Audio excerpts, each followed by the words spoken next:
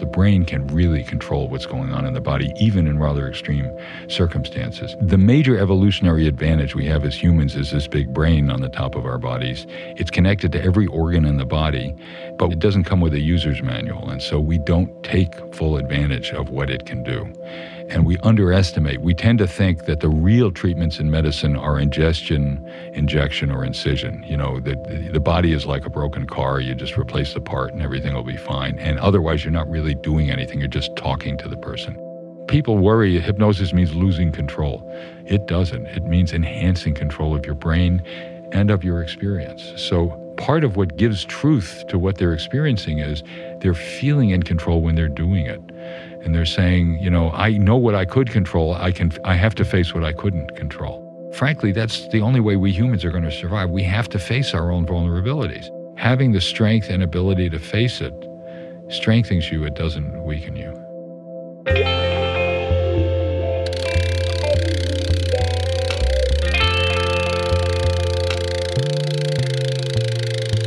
The Rich Roll Podcast. Today we're going to talk about hypnosis, the science and neurobiology of what today's guest calls transformation, trance with a C-E, and the many efficacious use cases for it. We're going to do it with perhaps the world's leading researcher and clinician in the field of hypnosis, Dr. David Spiegel. Dr. Spiegel is the Associate Chair of Psychiatry and Behavioral Sciences at Stanford University School of Medicine. He is also the director of the Stanford Center on Stress and Health.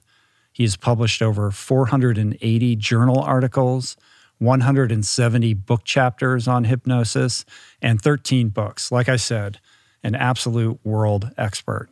This one is truly fascinating. It's mind-bending and mind-expanding, and it's coming right up. But first,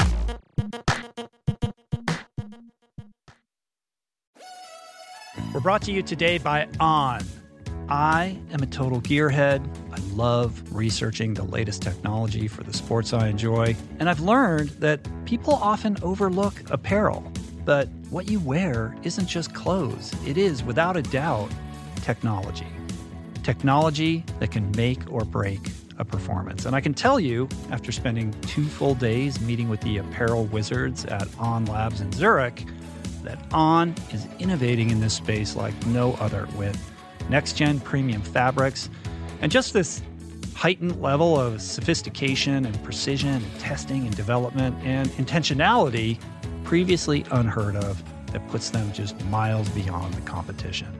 I've been rocking On's high-performance running apparel, including the long tees, the weather jackets, even the climate jacket, all super lightweight, tailor-fit, built to move, and just gorgeous to get you out and get it done in fleet-foot comfort, no matter the weather. I'm super proud to be a brand partner with this impressive team, from increasing product sustainability to improved energy return and impact protection. Truly Swiss innovation at its finest. To get you moving, On is offering an exclusive 10% discount. To redeem, head over to on.com/richroll and use code RICHROLL10 at checkout. We're brought to you today by Birch. If you're serious about optimizing your sleep, listen up. I've spent countless hours researching and testing various methods to improve my nightly shut-eye, and I can confidently say that it all starts with a good foundation. And if your bed is old, if it's uncomfortable, lumpy, then your sleep inevitably is going to be impacted. So it's important to invest in a quality mattress, one that's insanely comfortable, that's organic, sustainably made, and that, my friends, is a Birch mattress. Fair Trade and Rainforest Alliance certified with the finest quality organic natural materials like organic fair trade cotton. Birch mattresses are made with none of the toxic chemicals and off-gassing produced by most major brands. Kind of important not to be breathing that for a third of your life, I'd say. Plus, it's super luxurious. I've been sleeping on Birch for about 5 years, and I'd say it's the perfect ratio of soft to supportive. And the craftsmanship is just next level. I've got one in every room of my house. I love it. Pretty sure you will too. And right now, Birch is giving 20% off all mattresses and 2 free EcoRest pillows at birchliving.com tranceformation.com/richroll. That's 20% off and 2 free EcoRest pillows. Sleep better with Birch. We're brought to you today by Seed. Gut health is all the rage. There's good reason for that. I've probably devoted, at least a dozen episodes of this podcast to the many, many crucial ways the microbiome contributes to your overall well-being or lack thereof, and to the many diet and lifestyle protocols we should all adopt to promote gut health, from fermented food to fiber and everything in between, including, of course, the importance of supplementing with a probiotic. And the one that I have come to trust far beyond the shenanigans of the supplement world is Seed's DSO1 Daily Symbiotic. It's the most solid, science-based, and rigorously evidence-backed probiotic and prebiotic on the market. Formulated for optimal digestion, gut immune function, gut barrier integrity, skin health. In fact, my 16-year-old daughter has been using it to clear up a significant acne issue, and it's been wonderful, as well as many other systemic benefits. Like I said, I've been taking it daily personally for years. I love it. My body loves it. And right now, for our listener community, Seed is offering 25% off your first month of Seed's DSO1 Daily Symbiotic. Visit seed.com/richroll and use the code richroll25 to redeem this offer. That's seed.com/richroll or code richroll25. Okay, hypnosis. So let's face it, it's a loaded term. It's a term we unfortunately associate with parlor tricks, but as you will shortly discover, scientific hypnosis, termed clinical hypnosis as opposed to stage hypnosis, is very much a real thing and an efficacious therapeutic protocol that induces a unique brain state that can be leveraged to improve, quite quickly, I might add, everything from sleep states to high performance. It can be a powerful tool against addiction and a very effective means to ameliorate symptoms related to trauma, anxiety, chronic pain, and more. Today, we get into the science and neurobiology of hypnosis, meaning what exactly transpires in the brain during a hypnotic state, as well as the many use cases for hypnosis. We talk about the differences between hypnosis, mindfulness, visualization, and so-called flow states, why some people are more hypnotizable than others. We talk about the critical role that breath plays in hypnosis, how hypnosis can be used to induce an optimal state of high performance, and the mind-body connection incident to hypnosis. Finally, Dr. Spiegel imparts helpful tools for self-hypnosis, including a simple test to gauge your own receptivity to hypnosis, as well as reference to the Reverie mobile app, which is a tool developed by Dr. Spiegel and his lab at Stanford, which you can find in the iOS App Store. The app has a nominal cost, but Dr. Spiegel and his team were kind enough to offer all of you a special discount on the Reverie service. To take advantage of that discount, go to reverie.com/richroll for 30% off a yearly or lifetime membership. And the Reverie app is now available on Android and iOS devices. That's Reverie, REVERI.com/richroll for 30% off. You can also find the offer in the show notes on the episode page at richroll.com. I should add that I received no benefit from this offer. It's simply a gift to you for listening and perhaps a nudge to check it out. And with that, please enjoy what I think you will find to be a truly fascinating conversation with Dr. David Spiegel. Well, David, it's a delight to meet you. I appreciate our mutual friend, Dr. Andrew Huberman, introducing us. I'm really excited to talk to you today. Before we get into anything, though, I think it's important to point out one specific thing for clarity purposes, which is that you are not the psychiatrist, David Spiegel, who testified for Amber Heard in the Johnny Depp trial, correct? Correct, Your Honor. Yeah. I can't help but ask, were you confused with him? Did you end up, on the receiving end of some nasty threats and such? So far, not nasty threats. I did my star rating went down temporarily at Stanford because some people pretended that they had seen me clinically and gave me a terrible rating.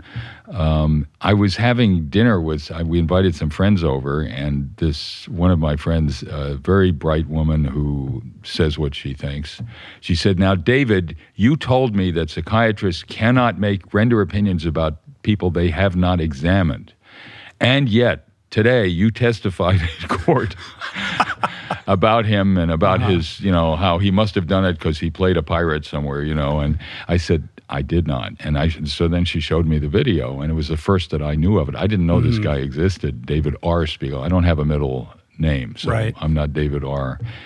And then there have been a couple of things on, in the social media space about how apparently her lawyer got advice to hire me and looked up David Spiegel and found this guy who was in Eastern Virginia Medical School. And she thought, oh, well, he's nearby, won't cost much, I'll just get him to do it. That's great. Wow, the plot thickens. So you were actually meant to be the person. I don't know that for sure. I was never called. I was never contacted. But apparently several people had got information that the lawyer who mentioned the name called her up afterwards and said, I told you David Spiegel from Stanford. And she said, oh, shit, this is bad news. Wow. Well, you dodged a bullet. Not that you would have agreed to do that in the first place, but it was a very interesting kind of social phenomenon, the manner in which, social media bifurcated over that case and armies of people lined up to defend and attack. Yeah. Yeah, and you happen to be kind of collateral damage to some extent. Well, I got two kinds of emails. One kind said, I couldn't possibly be you. I know you. I know what your work is like. I know your research. You could not have been the David Spiegel. And so thanks.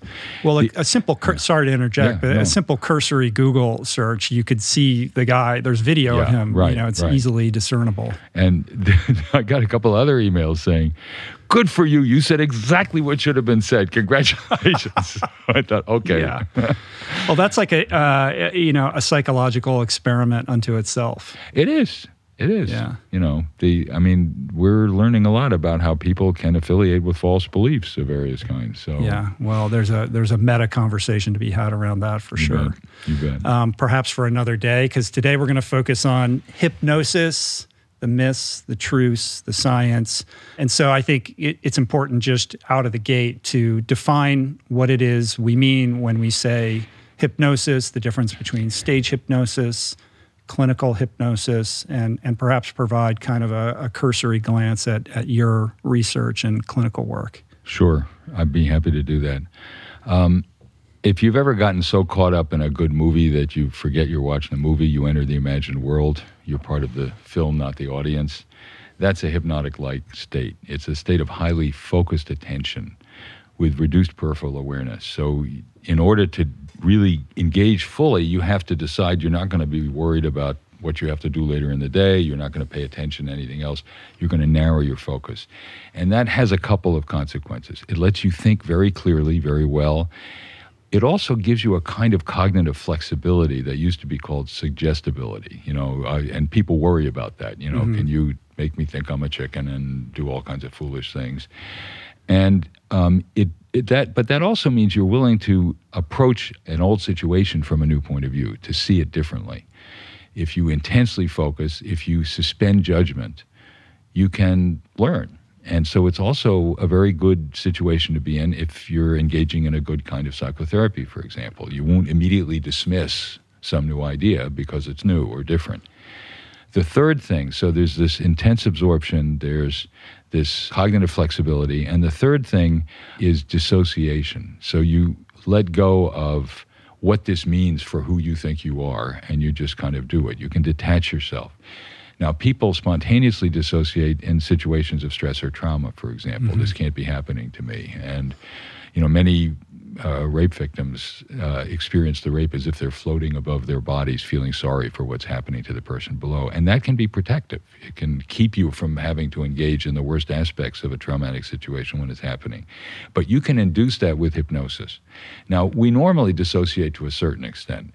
right now you're having sensations in your bottom touching the chair across from me, but hopefully you were not even aware of that until I mentioned it to you. If you were, we can stop the interview now. And so we do that as a way of allocating our attentional resources where we want and not where we don't want. And in hypnosis, you intensify those three things, and that allows you to concentrate intently, to have profound effects on mind and body, and to alter your approach to problems. So that's what hypnosis is. It's a naturally occurring experience. It doesn't just happen when I dangle a watch. And we don't, digital watches don't dangle very well anyway, so we don't do that. But it's an unusual state that many people can get into, and people who are hypnotizable get into naturally. So people who are more hypnotizable get lost in sunsets. They get absorbed in movies. They miss dinner because they're so busy working on something. That capacity to deeply allocate your attentional resources is something that happens in hypnosis. Yeah.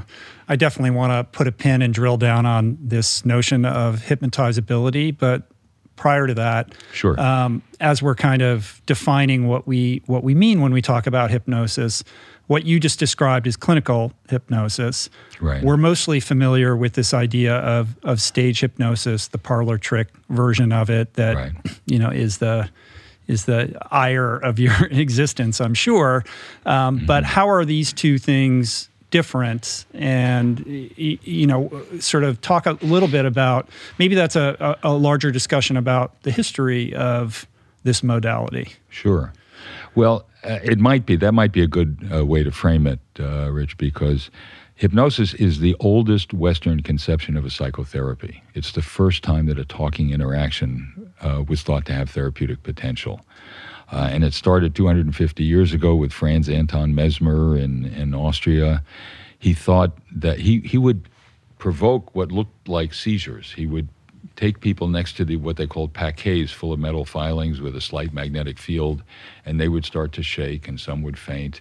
And he would use it to treat a whole variety of what we would call psychiatric and medical problems. Mm-hmm. He became very popular in Vienna, so of course he left his wife and family there and moved to Paris, where he started competing with the French physicians of the day. And, Voltaire wrote to his brother when his father was dying, "We did everything we could to save father's life. We even sent the doctors away."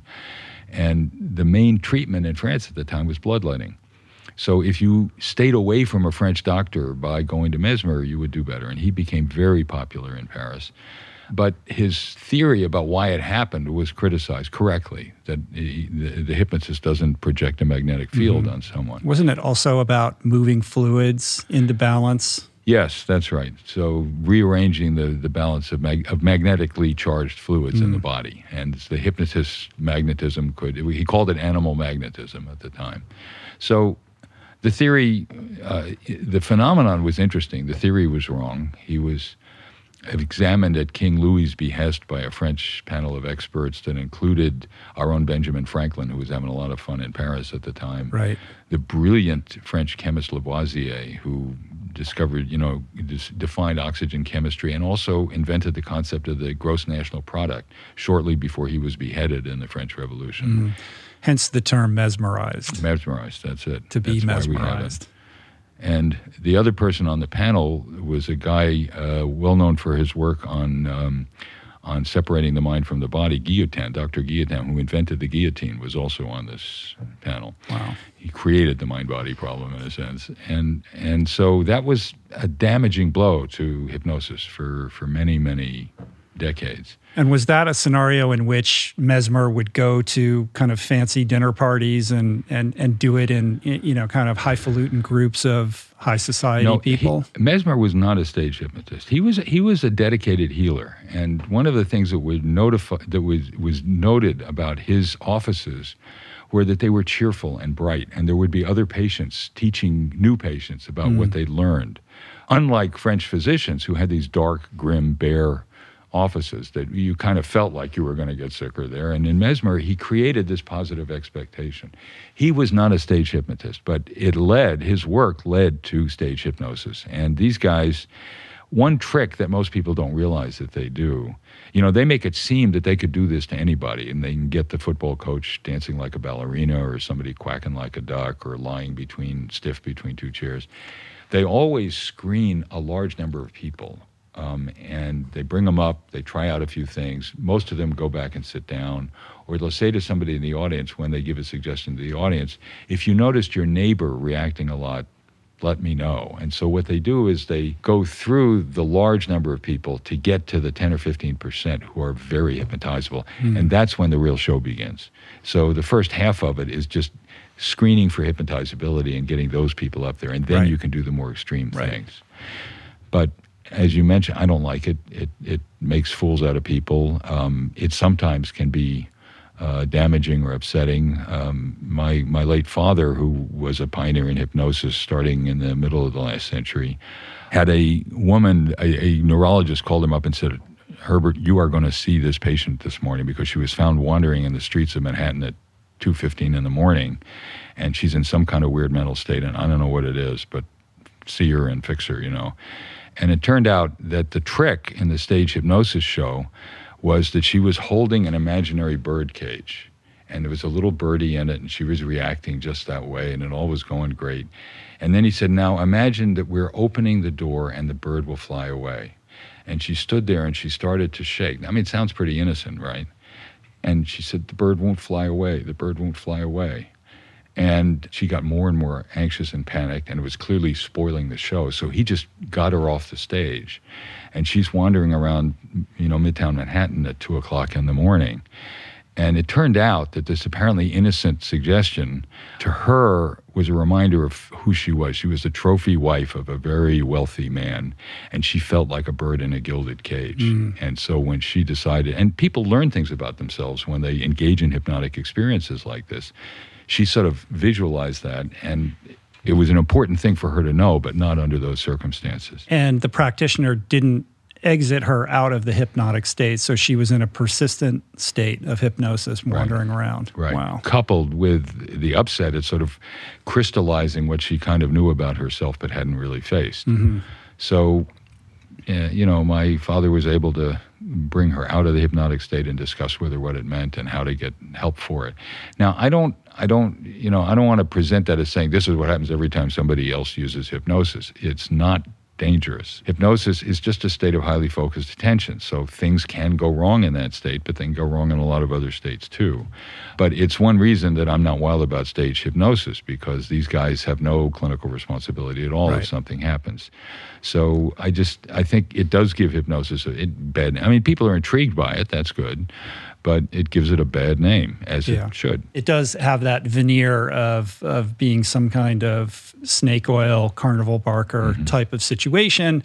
Your work is really about disabusing people of that notion. And, not for nothing, I mean, your dad really was the pioneer of this field. And I was looking into him a little bit. I know that he treated Sybil, and he was kind of the toast of the town and would dine at Elaine's. Like, he seems like he was quite the guy. Yeah. He was. He said he didn't go to Broadway theater because what happens in his office is more interesting, So, but most of the theater people came to Elaine's afterwards anyway, so he saw him there. Yeah, but interestingly, it seems like it's not a case in which you grew up, thinking you were going to pursue this craft as well, this science as well, initially at least. It was interesting. I'll tell you a story. When I published a book some years ago, Living Beyond Limits, that had talked about treating cancer patients and some about hypnosis, Terry Gross was interviewing me on Fresh Air, and she said, I happen to know that your father is a well-known hypnotist. Did he ever try to hypnotize you when you were a child? Suddenly she got journalistic on me, and I said to her, Terry, I don't think so. She said, okay, we're done with it. But, well, you kind of dodged the question, though, of whether or not your dad was hypnotizing you. Oh, no, he wasn't. Yeah. He was. And, there are a couple of things, at least not that I remember. Right. But I was very interested in the dinner table conversations. I mean, it was kind of fun to listen to this. And every once in a while, when he'd be making a movie of a patient, he had a patient who had what we now called non-epileptic epilepsy, where you don't actually have a seizure focus in the brain, but you act like you're having a seizure. And she was just having these events at any time, anywhere. Her husband's desk at the factory near their home was moved to be near the door so he could run home and help her. So they filmed my father hypnotizing her and inducing one of these seizures. And, you know, the story is maybe you can't stop it, but you can start it. And that's the way of teaching you control over this mind-body relationship. So he had her do that, and I'm watching her, you know, like a fish flopping on the sofa there. I'm thinking, this is pretty interesting. So I was attracted to it, although, of course, I tried everything else first. But my mother is also a psychiatrist and psychoanalyst, and my parents told me that I was free to be any kind of psychiatrist I wanted to be. So I took them up on it, and here I am. You know? Right. And yeah, here you are. I mean, you sort of ventured west. You started with a focus on philosophy. That's you right. end up going to medical school. You venture to San Francisco thinking it'll be a short-term thing, and you've been at Stanford for quite some time at this point. Yeah. I couldn't go back. I loved it.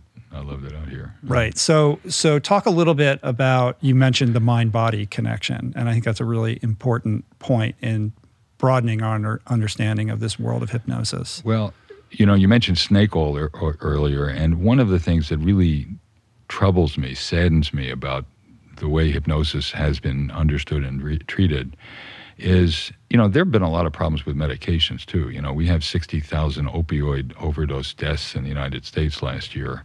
Medications have their problems too. And I'm a physician. I use medications. I'm not against that. But, you know, the major evolutionary advantage we have as humans is this big brain on the top of our bodies. It's connected to every organ in the body. But it doesn't come with a user's manual. And so we don't take full advantage of what it can do. And we underestimate. We tend to think that the real treatments in medicine are ingestion, injection, or incision. You know, that the body is like a broken car. You just replace the part and everything will be fine. And otherwise, you're not really doing anything. You're just talking to the person. And I'll tell you, Rich, the day that that turned me around about this.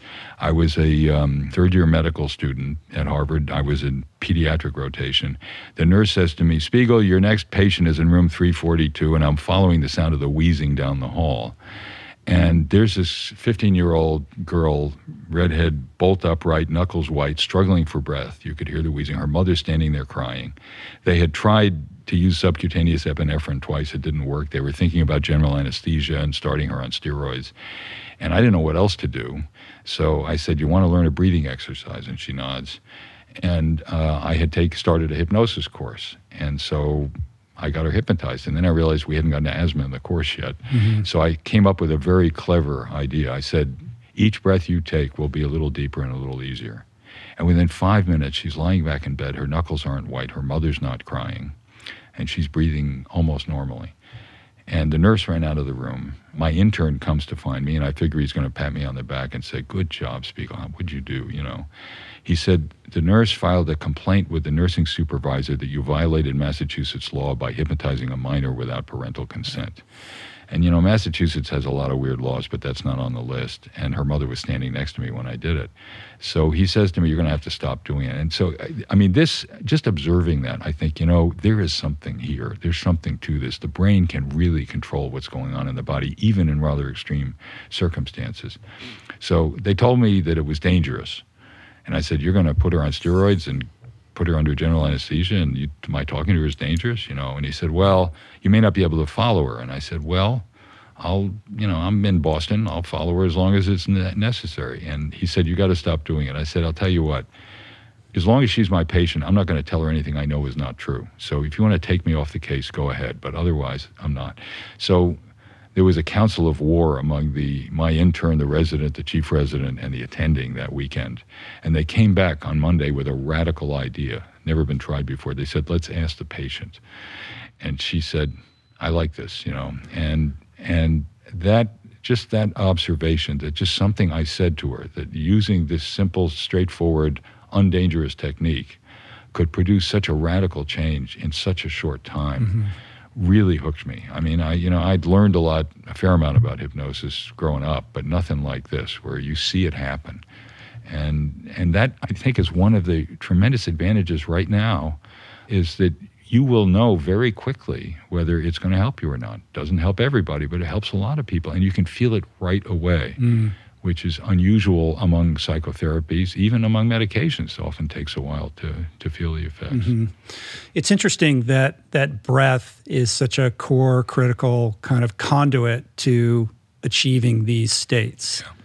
So talk a little bit about the impact of breath. I mean, breath is interesting. You're talking about voluntary and involuntary actions, the distinction between the conscious mind and the unconscious mind. Breath is sort of unique in that we breathe no matter what we do. Our body will take care of that, but we can kind of override that and control that as well. It's one of, I don't know how many other kind of physiological, biomechanical, things that fall into that category. That's exactly right. It's a very astute observation, and I'm researching that now with my colleague and friend Andrew Huberman. We've got some funding to study breath work and compare it to other forms of mind-body control. And you're exactly right that the interesting thing, the centers for breath control are right at the tip of the spinal cord, so between the brain and the spinal cord. So they're also right at the edge of conscious versus unconscious control. So as you said, we can consciously control our breathing, but we usually don't. And it seems to me to be a pathway into this mind-body connection, just because it's at that tipping point between conscious and unconscious. And because also the way we breathe affects our autonomic nervous system. So if you think like your heart for a minute, when you inhale by reducing pressure, expanding the diaphragm down, expanding the rib cage, and so you pull in because you create a bit of a vacuum, air into your lungs. That also reduces blood flow to the heart because it's coming up through the vena cava into the heart, and it slows it down a bit. So the sinoatrial node says, wait a minute, there's less blood coming. We better speed up heart rate and blood pressure. So you get a bit of a pump of your sympathetic nervous system. And then when you exhale, you increase pressure, you increase return to the heart. And so the parasympathetic, the self-soothing system that opposes the sympathetic nervous system, kicks in and slows down your heart rate and your blood pressure. We do this all the time. It's called respiratory sinus arrhythmia. And it is actually a very good measure of health, the capacity to self-soothe. Can you turn on that parasympathetic system when you need it? And if you breathe in certain ways, one is called cyclic sighing, where if you do this, you inhale part way, hold it, fill your lungs, and then slowly exhale. What you're doing is privileging your parasympathetic over your sympathetic nervous system. And it's a nice natural relaxation experience. And Andrew and I have found that it actually improves mood and makes people feel more rested when they do it. So we think there are ways of controlling your breathing that can enhance your capacity to self-soothe. And what is it about breath that helps induce this hypnotic state? Well, it's not necessary, but typically when I do a hypnotic induction, I combine looking up and closing your eyes with taking a deep breath and slowly exhaling. And I think in part, it's triggering this self-soothing parasympathetic response, because one of the things, you can get all aroused in hypnosis, but typically the arousal, even if it's mental arousal, doesn't necessarily bring with it physical arousal. And that's how hypnosis is a very good stress reduction technique, because you can be facing something that makes you anxious, but you can still be having a physical experience of being comfortable. You can dissociate your mental from your physiological arousal. And so the breath is a way of helping to speed the transition into a state where whatever it is you're focusing on or concentrating on, your body can feel relaxed and comfortable. And that begins to teach you how to control stress. And what do we know and perhaps have yet to learn about what's going on neurochemically in the brain when you induce a hypnotic state? Like what aspects of the brain are being turned on, turned off, et cetera? We've been studying that for the past decade, and we've discovered some things that really begin to make a lot of sense. And one of them is, I'll talk first about neural function in the brain and then neurochemistry. One of the things that happens when somebody goes into a hypnotic state is that they turn down activity in the dorsal anterior cingulate, the salience network. The way to think about the cingulate gyrus is it's a bundle of nerves that looks like a C on its end here, and it goes under the cerebral cortex and over the limbic system. And this part here in the front, the dorsal anterior cingulate cortex, is part of the salience network. It's part of the brain that is a context detector, and it tells you, should I pay attention or not? And so if a loud noise suddenly happens, you startle and you go turn your attention to where it is. Social media is very good at using this. You know, they'll float something by you that sounds a little scary or threatening, and you suddenly, detach from what you were paying attention to. That's the salience network. In hypnosis, you turn down activity in that brain region. And in fact, in another study, we looked at the prevalence of neurotransmitter activity in those regions, and you see more GABA activity in the anterior cingulate of people who are very hypnotizable. So they have more ability to inhibit. It's an inhibitory neurotransmitter. It's one that is activated by anti-anxiety drugs. And there's greater ability there because of the higher prevalence of this inhibitory neurotransmitter to inhibit the salience activity. So it's one thing that helps you concentrate intently. You're less likely to worry about what else you might be thinking of or thinking about. The second thing that happens is higher what we call functional connectivity. That's if one region is active, the other region is active. That region is inactive, the other region tends to be inactive. Between the dorsolateral prefrontal cortex on the left, which is part of the executive control network, it's the part of my brain I'm hopefully using now as I'm describing this to you, and the insula, that's another part of the salience network that's a major mind-body pathway. So it helps your brain control what's happening in your body, control gastrointestinal function, control autonomic activity. And so you have a greater ability in hypnosis to control what's happening in your body, like that 15-year-old girl with her asthma attack. Right. The third thing that happens is you have inverse functional connectivity. So when one region is active, the other is inactive between the executive control network and the posterior part of the cingulate cortex. That's what we have called the default mode network, and it's a part of the brain that's active when you're thinking about yourself, when you're reflecting on who you are and what it means. It's a part of the brains where activity goes down in experienced meditators. And of course, part of meditation is to sort of detach from your selfness, to just experience things and not judge them or see what they mean for you. And that's a mechanism of dissociation in hypnosis. So we found that a lot of things that we know from the phenomenology of hypnosis are actually happening in specific regions of the brain that should control that kind of activity. And is this the result of fMRI testing that you've been able to discern all of this? Yeah, we've screened hundreds and hundreds of, thankfully, cooperative Stanford students and picked out the ones who on formal testing are very high and very low in hypnotizability. We put them in the scanner, the highs and the lows. We give them hypnotic instructions, and we see what happens in the brains only of the high hypnotizables and only when they're in the hypnotic conditions. And that's what enabled us to observe what's going on in the brain. And on that subject of hypnotizability, let's talk a little bit more about that. I mean, first, how do you determine whether somebody has a high receptivity to it? And secondarily to that, is that a preset that people come into the world with? Is it malleable? Is it something that can be shifted with technique? We're doing some research now that adds to another body of research over the last decade or so, showing that there does seem to be a genetic component to hypnotizability, that particularly people with a certain polymorphism of the production of dopamine, a neurotransmitter that's prominent in the prefrontal cortex and throughout the brain, if they produce just enough, so this is an enzyme, catechol-O-methyltransferase, it's an enzyme that metabolizes dopamine. And if you're at a point where you don't metabolize it too quickly or too slowly, those people seem to be more highly hypnotizable.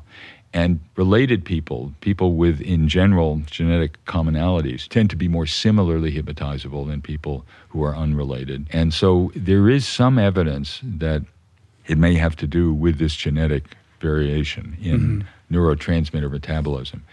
But there's also evidence, Josephine Hilgard published a book called Personality and Hypnosis, where she looked at the early life histories of former Stanford students, and found that higher hypnotizability was associated with one positive and one negative thing: imaginative involvements. Children who had been raised to have imaginative involvements, their parents read stories to them every night, they played games in their imagination, turn out to be more highly hypnotizable. But sadly, also children who have been physically and sexually abused are more highly hypnotizable. And it may be that it's a kind of protective defense mechanism if you're going through terrible experience. So right, because they developed the ability to disassociate when their brain was still malleable. That's exactly right. I had one patient who said, I'd just go to a mountain meadow full of wildflowers when my father and his friends were abusing me. That's the way she dealt with it.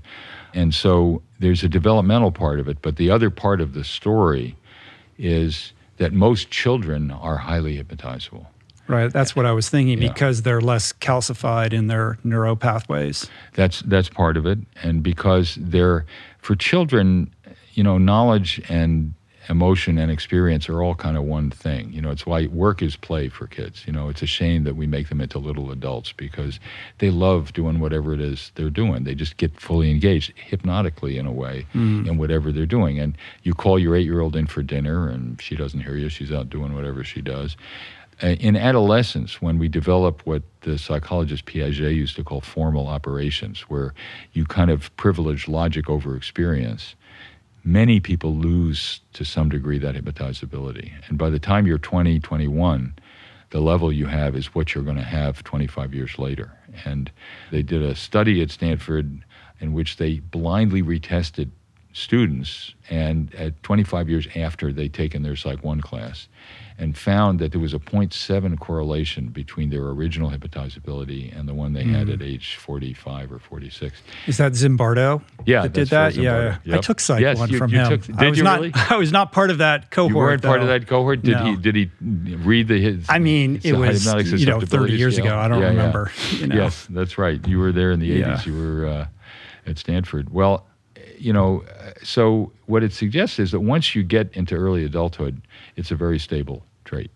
It just doesn't change very much. And so some people who retain it, I think, have brains that have grown into a relationship, particularly between, and we've done some neuroimaging on this too, the dorsolateral prefrontal cortex and the anterior cingulate. And the students we studied who were more highly hypnotizable had more functional connectivity between the executive control and the salience networks than the low hypnotizables. So when they thought about something, they tended to coordinate that with the part of the brain that says, is this worth thinking about or not? Whereas, and it's interesting, if you see really low hypnotizable people as adults, and I see a lot of them, they come to me, they want to be hypnotized, and they're not hypnotizable. They're very critical, and they evaluate things carefully, and they argue, and they raise questions, which is all good, but it's a kind of non-hypnotic way of responding. Right. It's sort of an external evidence of non-hypnotizability through character traits, right? Just being kind of skeptical and defensive, perhaps a little bit. That's exactly right. But you've developed this test, the Spiegel test, right? To kind of easily, in a facile way, determine hypnotizability. Will you indulge me in taking me through this? Sure, I'd be glad to. Well, the first part, my father observed, he used to have people look up at the ceiling, look at a light on the ceiling and close their eyes. And actually, he noticed that the woman I mentioned earlier, who was extremely hypnotizable and having these seizures, these pseudo-seizures, that when she looked up, he noticed that all he could see was the sclera, the whites of her eyes. He couldn't see her iris or her pupil at all.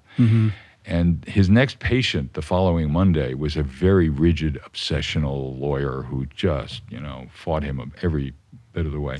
He had him look up, and the guy had to bring his eyes back down, and he was not at all hypnotizable. So my father started measuring it, and there seemed to be a modest but real correlation between this measurement that he called the eye roll and the rest of the test, which only takes about 5 minutes, but measures hypnotic experience and behavior.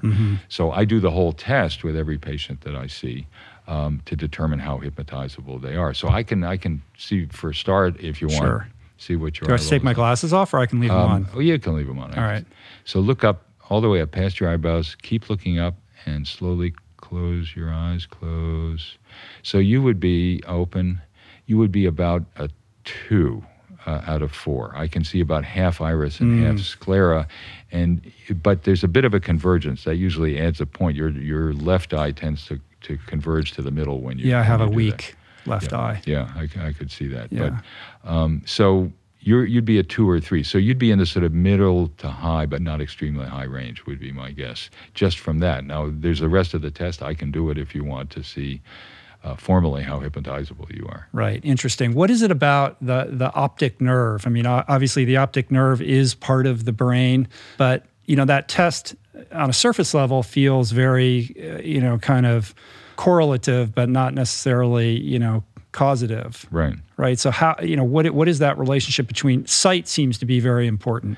Well, sight is important. And I think, part of why I ask people to look up and close their eyes is I want them to be alert and awake, but turning inward. We're used to going to sleep when we close our eyes. So the idea that you can be reflective and intensely concentrating, but your eyes are closed, means that you're cutting off your scanning awareness. As we're pretty pathetic creatures in the animal world.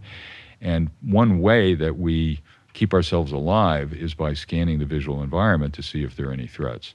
And with hypnosis, you're kind of trusting the outside world to leave you alone and turning inward. So part of it is that, just closing your eye, looking up, closing your eyes. And there's an old Zen practice called looking at the third eye, where it's part of meditation and you look up and close your eyes.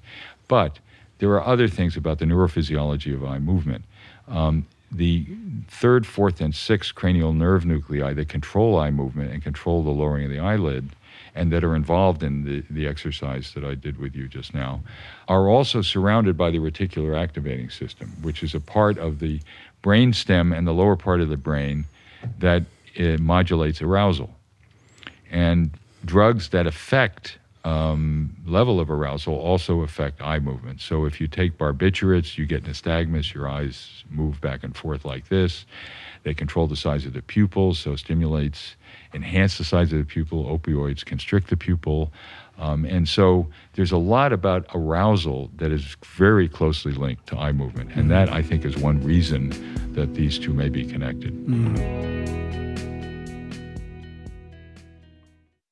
Meditation has been a recurring theme on this podcast dating back to its beginnings.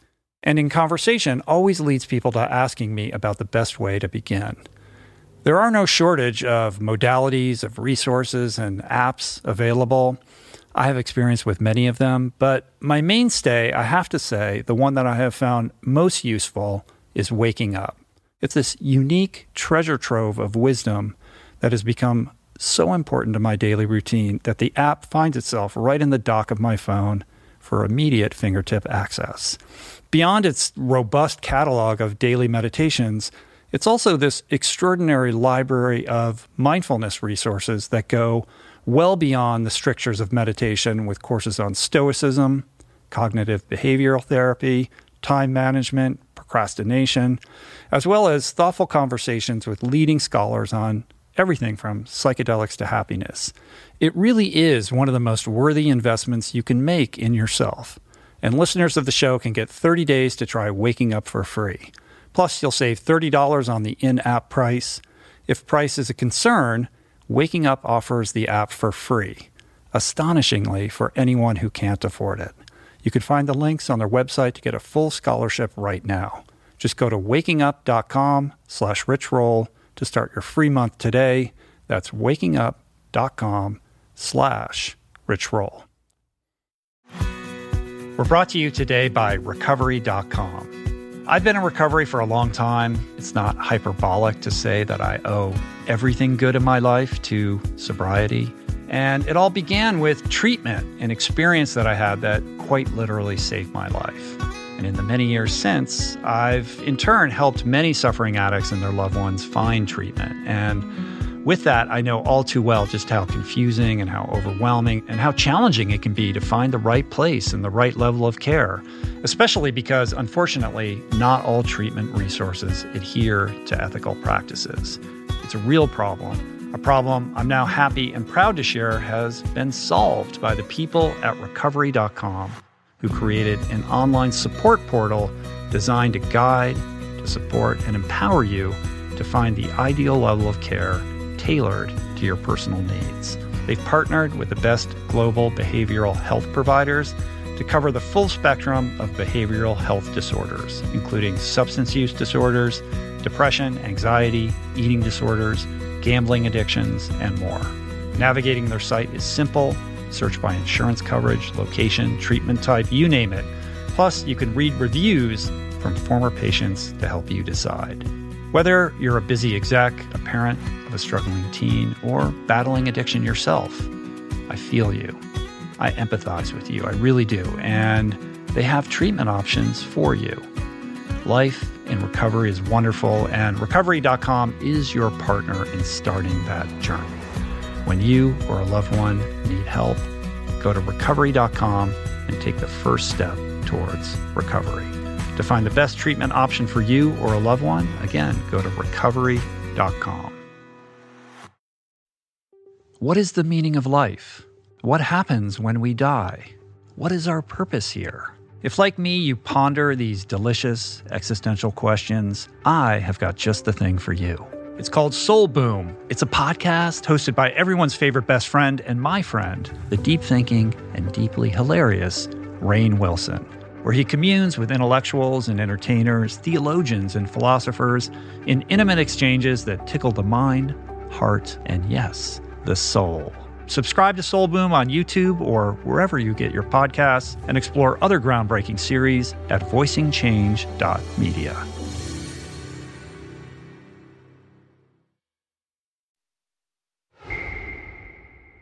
With respect to the other senses, though, and thinking about hypnosis in terms of absorption and suggestibility, I can't help but think about sense memory and how powerful things like smell or hearing a song that you haven't heard for a very long time that can evoke a very specific, vivid memory. Like, how do those other senses play into this kind of modality? What they show is that they can, what we're doing with this eye movement test is just seeing what it tells us about your ability to manipulate these other things. But we have plenty of evidence that hypnosis can be used to alter perception, somatosensory perception, visual perception, auditory perception. And we did one study where we showed a group of highly hypnotizable people a color grid, like a Mondrian painting, and had them in hypnosis drain the color out of the color grid. And after a while, they said, yeah, it looks black, white, and gray to me. And then we showed them some black, white, and gray grids and said, make them colorful. And they did that. And they could convincingly to themselves see it differently. And what we found using PET was that there was, when they were draining the color, they turned down activity in the lingual and fusiform gyri in the occipital cortex that process color vision. And when they were adding color to the black and white grid, they increased activity in those same regions. So they could change it in both directions. And I call that my believing as seeing experiment. You know, that with hypnosis, you can get highly hypnotizable people to literally change their perception of color. Right. And it's not just the reporting it looks different, they see it differently. Yeah.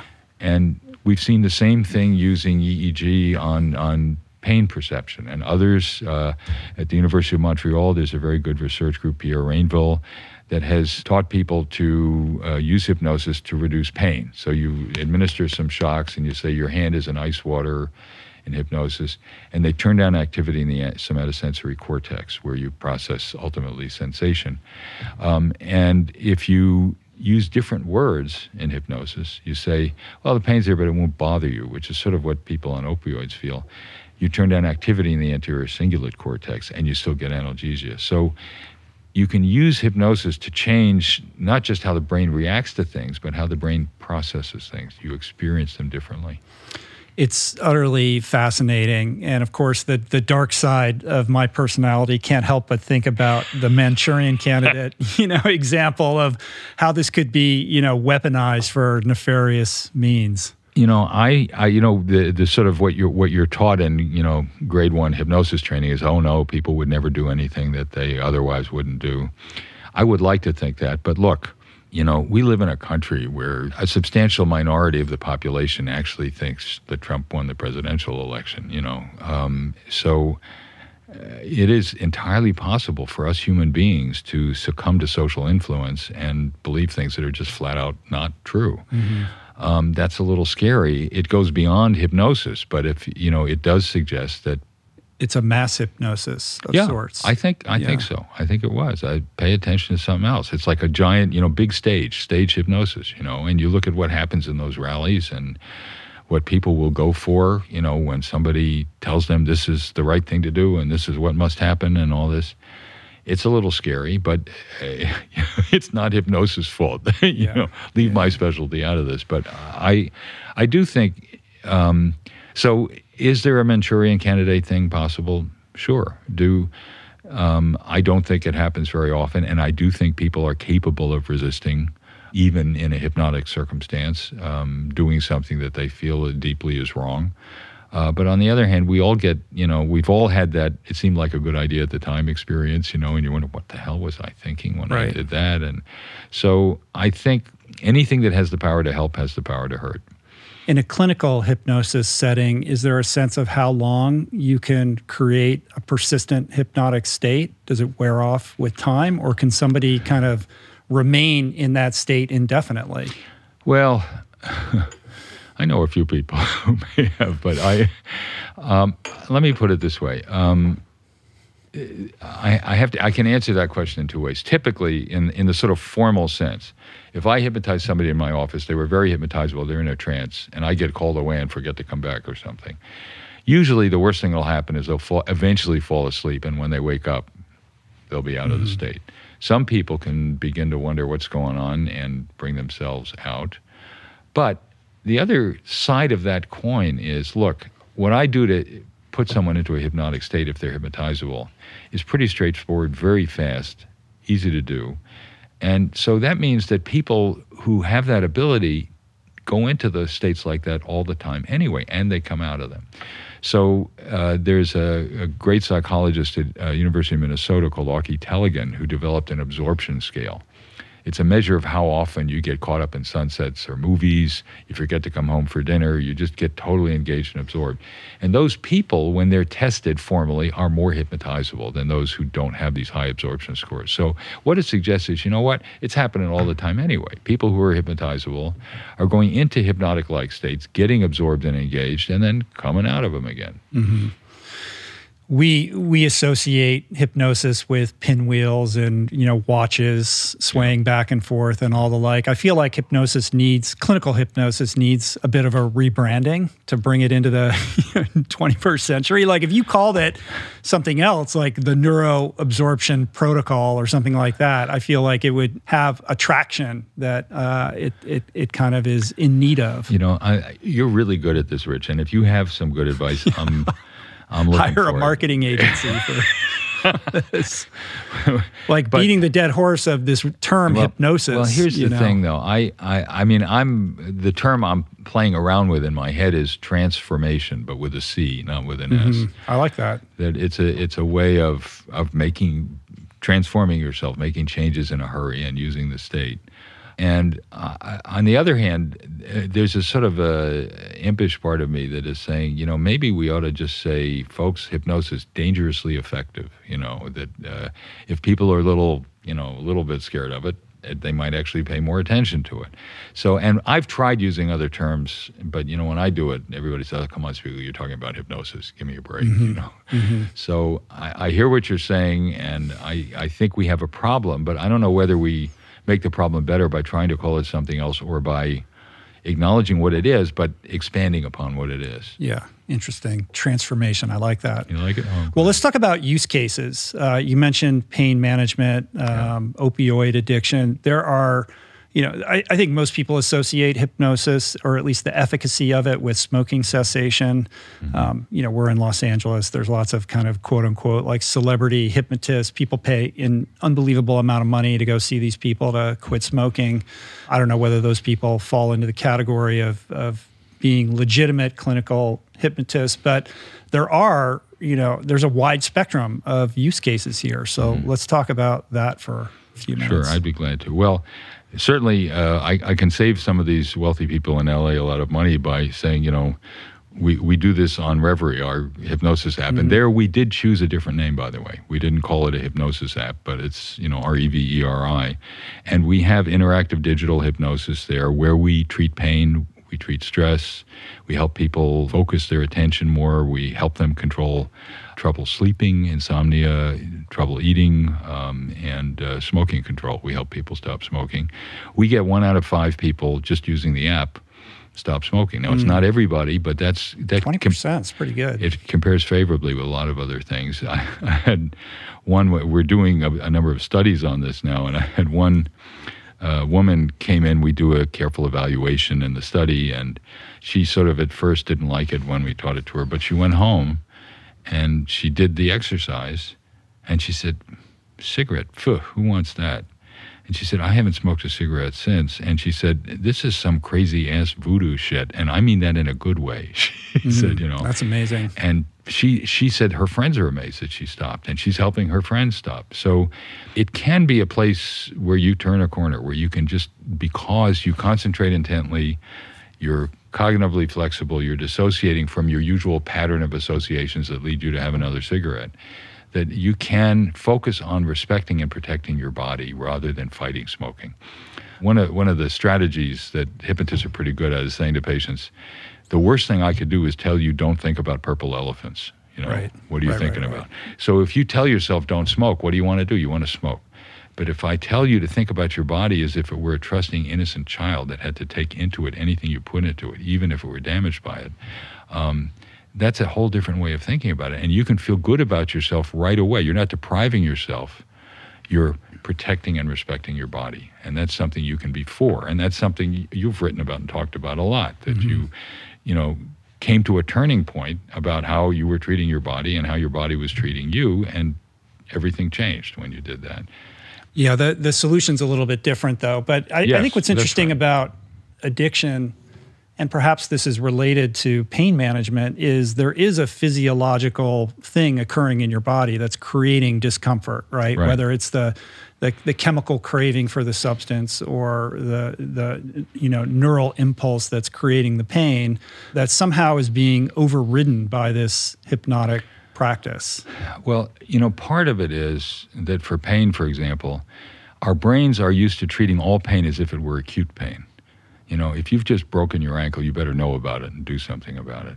But after a while, even as it's healed and moving it doesn't necessarily do any damage, your brain tends to react in the same way. It learns that something really bad happened to your ankle and you better do something about it.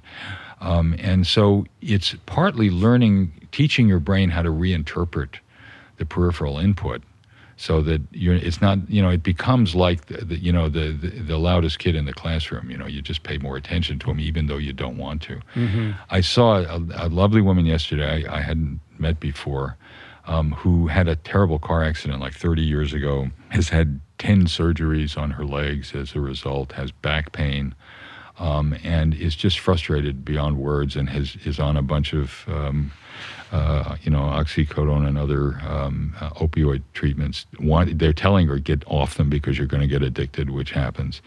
And she herself was a clinical hypnotist, and she said, I help a lot of other people, but I can't seem to help myself. And she was moderately hypnotizable. When we started, her pain was 6 out of 10, which she said, I can sort of tolerate, but if it gets to 7 or 8, I can't. And she has a bath. Her insurance company gave her a walk-in bath because she has to get around with a walker now. And I said, you're in your bath, you're warm, tingling, numb, feel your body floating. And I said, there's one other thing I want you to think about. I'm suspecting that you're pretty angry at your body. And she said, you bet I am. And I said, well, she had actually 2 new grandchildren. And I said, if your little granddaughter were in pain and were crying, what would you do? Would you get angry at her? Mm. She said, hell no. I'd, hug her and comfort her and soothe her until she felt better. And I said, good, that's what you're going to do for your body. And so I want you to imagine comforting your body the way you comfort your great-granddaughter. And within a few minutes, like 10 minutes, the pain was down to 2. And she said, I can live with that. Wow. And she, you know, she was sort of surprised, but she wasn't. I mean, she does hypnosis for a living, but she couldn't do it for herself. Right. But part of it is also the strategy. It's not just, you know, can you change it, but how do you approach the problem? And again, I want it to be what you're for, not what you're against. So she was able to do it and felt, you know, much better than she had a few minutes earlier.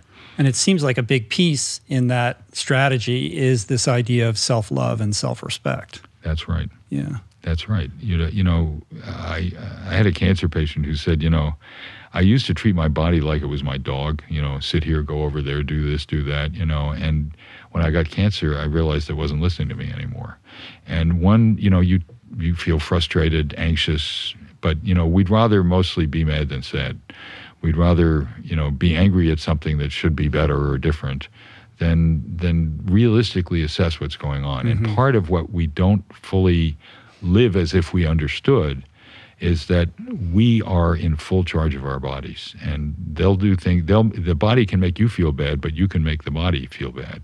And if you can learn to treat it with respect, the way you would any other creature that depended upon you, you'll live better within your body, and your body will help you live better too.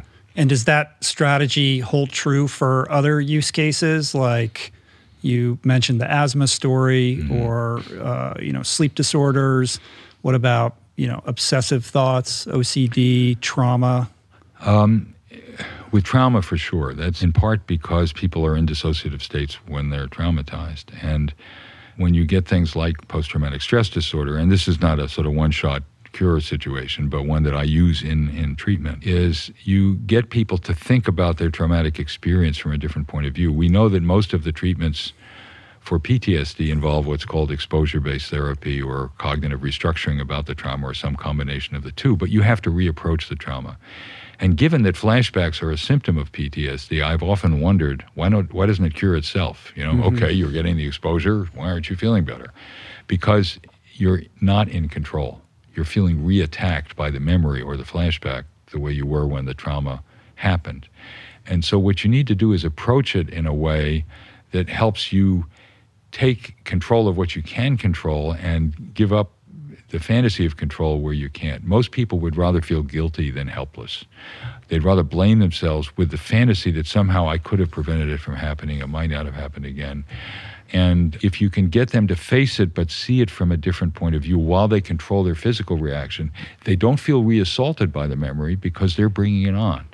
So I had a woman come to see me to use hypnosis because it was an attempted rape. She was getting dark. She was coming home from the store. This guy jumped her and wanted to drag her up into her apartment. And she couldn't really see his face, and she was hoping the hypnosis would help revivify her image of the face. And occasionally that can happen, but she said, I still can't see much. But she said, you know what I do see? And I said, your body is safe and comfortable. You know, you may be remembering this, but your body is protected. You're not going to be harmed now. And she said, you know what? He didn't just want to rape me. He wanted to kill me if he got me up to my apartment. And she fought with him so hard, he gave her a basilar skull fracture. She actually had a seizure and was taken to the hospital afterwards. And I said, all right, now your body is safe. I want you to picture on the other side of the screen what you did to protect yourself. Everybody who's in a situation like that comes up with some strategy. It may be freeze, don't say anything, don't antagonize them. It may be fighting, but they do something. But they often don't appreciate what they did. And she said, you know what? He's surprised that I'm fighting so hard. He didn't think I would. Mm. So she came away from that experience with a completely different view of what had happened. That not that she got herself hurt and shouldn't have, but that she probably saved her own life. Right. And that's the kind of thing you can do with hypnosis. You can hold those two thoughts in your mind, look at what happened, and see it from a new point of view. But the key piece being here is volition, right? If you're going to revisit trauma, PTSD, you know, without your volition, you're being visited by these traumatic events that are right. kind of enhancing the traumatic experience versus getting into a state where you can welcome some aspect of that experience in a safe environment so that you can work through it. Yes, that's well put. And that's, but, you know, people worry hypnosis means losing control. It doesn't. It means enhancing control of your brain and of your experience. So part of what gives truth to what they're experiencing is they're feeling in control when they're doing it. And they're saying, I know what I could control. I have to face what I couldn't control. And part of what is so damaging about trauma, why people have post-traumatic stress disorder, why 1 out of 4 combat veterans comes back with PTSD, is that you feel trauma is the experience of being made into an object, a thing, the victim of nature's indifference, somebody else's rage. And so that means you're stuck in one view of who you are. And the minute you think about it, you feel like you are once again an object with no control. And with hypnosis and in psychotherapy, you're parsing that experience to say, yes, there were aspects you did not control, but there were aspects you did, and here's what you did. Right. I know you talked about this with Andrew, but I think it brings up an interesting discussion in a broader context around how we think about our own exposure to things that perhaps could traumatize us. We're in a culture of trigger warnings and safe spaces and things like that. I just saw, it wasn't a Spiegel eye roll, but it was a bit of an eye roll.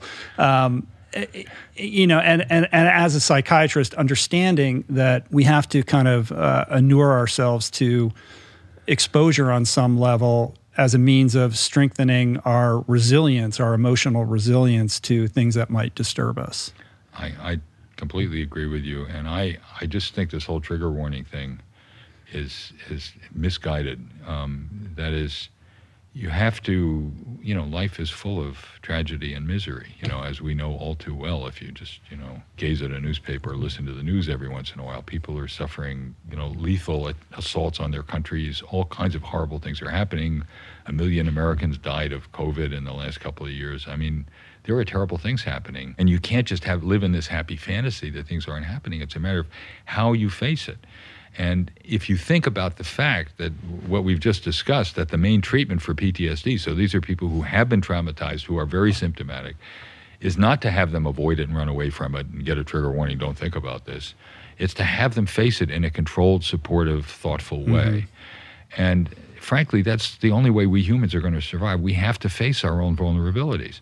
And, the term trigger warning is an unfortunate one because, triggers are causing a lot of the trauma that we're facing now. By the time an American child has grown up, they've seen 20,000 people killed, mostly with guns, on television. And yet, they're desensitized to it because almost all of those situations are ones in which you don't care about the person who's killed. The cops got the bad guy kind of thing. So we desensitize people to real, tragic, horrifying trauma. And, there's a big debate now about should we show these poor children who have been killed, show what's left of their bodies after one of these exploding bullets hits them. And I think we're sanitizing it too much. It's painful to see it, but we damn well ought to know what's happening to people. And the fact that there are 400 million firearms in this country and 330 million people, and that it's a leading cause of death among young people now is gun deaths. We've got to face that. We've got to do something about it. Yeah, perhaps it's a different form of psyop or mass hypnosis, the extent to which we've been, kind of inoculated against the horrors of that type of activity. You're exactly right. We're sanitizing it, and we shouldn't. At least face it, see what you're doing. Let's talk about amnesia. I think there's an interesting discussion to be had around memory and hypnosis. People that, perhaps they've gone through some sort of traumatic experience, they can't remember it, and hypnosis being a vehicle for recapturing lost memory. Yes. It's that's the dissociative part of hypnosis, where you can sort of disconnect your memory of a certain experience, particularly and often because it arouses very strong emotion that you have trouble, understandably, dealing with. And so one form of emotion regulation is to just keep the content out of consciousness so that you don't get so upset when you remember it.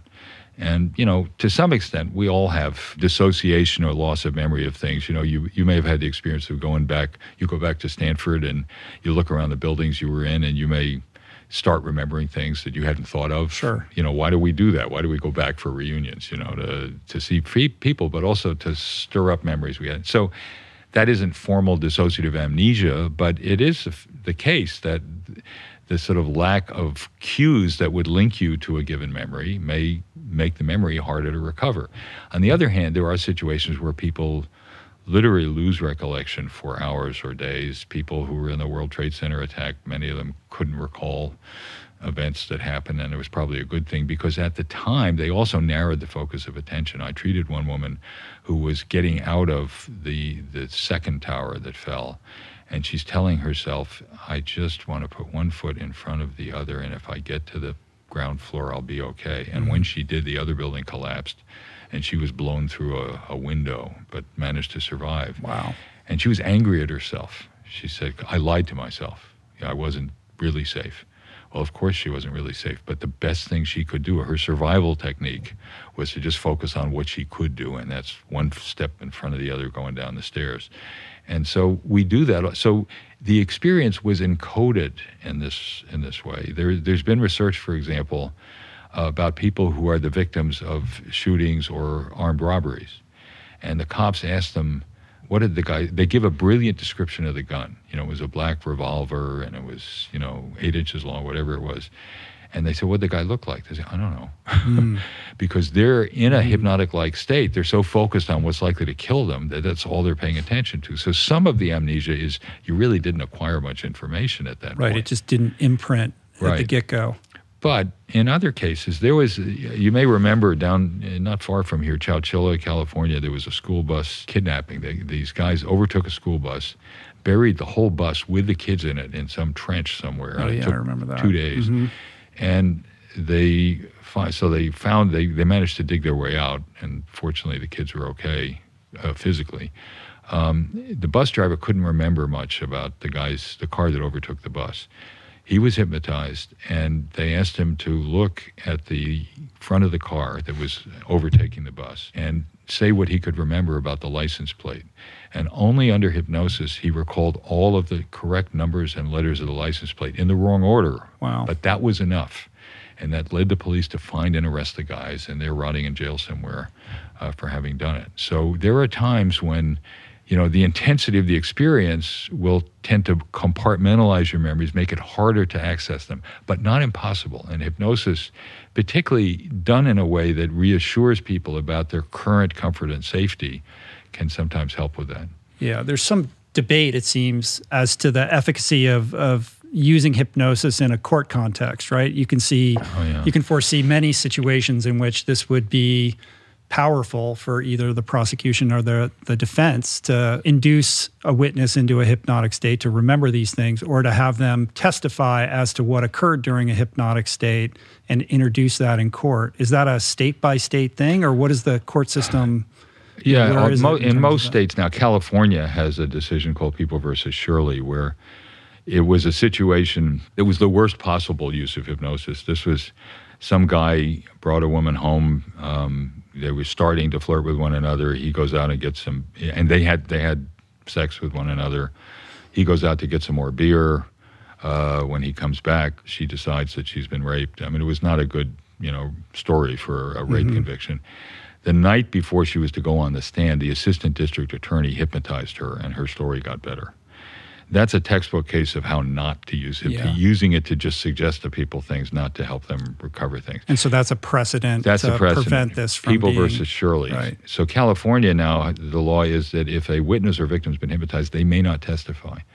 Now, I frankly think that's too draconian because, if somebody threatens to kill your family if you testify, that will influence what you say, but those people can testify. If somebody's a known liar, has lied 15 times, like certain prominent politicians we know, they can testify. But someone's been, somebody's dangled a watch in front of them, they can't. I've testified in a couple of appeals cases in Texas in which witnesses of accessories to murder or of, somebody outside a house just before somebody was murdered, she was across the street looking in, were hypnotized. And what I've found in cases like that is they don't change their story very much, and they don't change their conviction all that much, and the facts tend to support them. And I said, look, it could have contaminated the witness, but I don't think it did.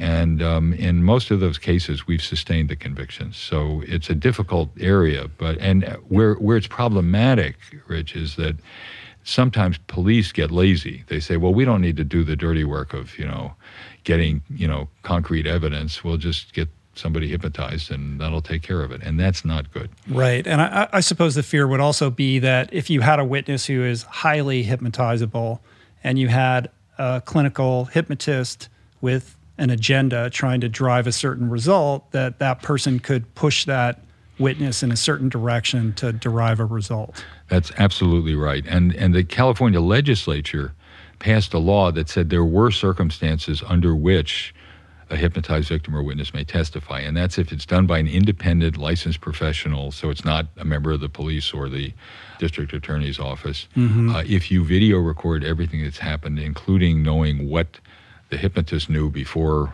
they conducted the interrogation, that those people may testify if it's done properly. Interesting. I want to talk about perhaps my favorite use case, which is high-performance states. I know that you worked at some point with the Stanford women's swimming team. So Yes. I want to hear a little bit about that and have a discussion around kind of enhancing our ability to perform under duress. Yes, sure. And I know you're good at that stuff, so you can tell me what your perspective on it is.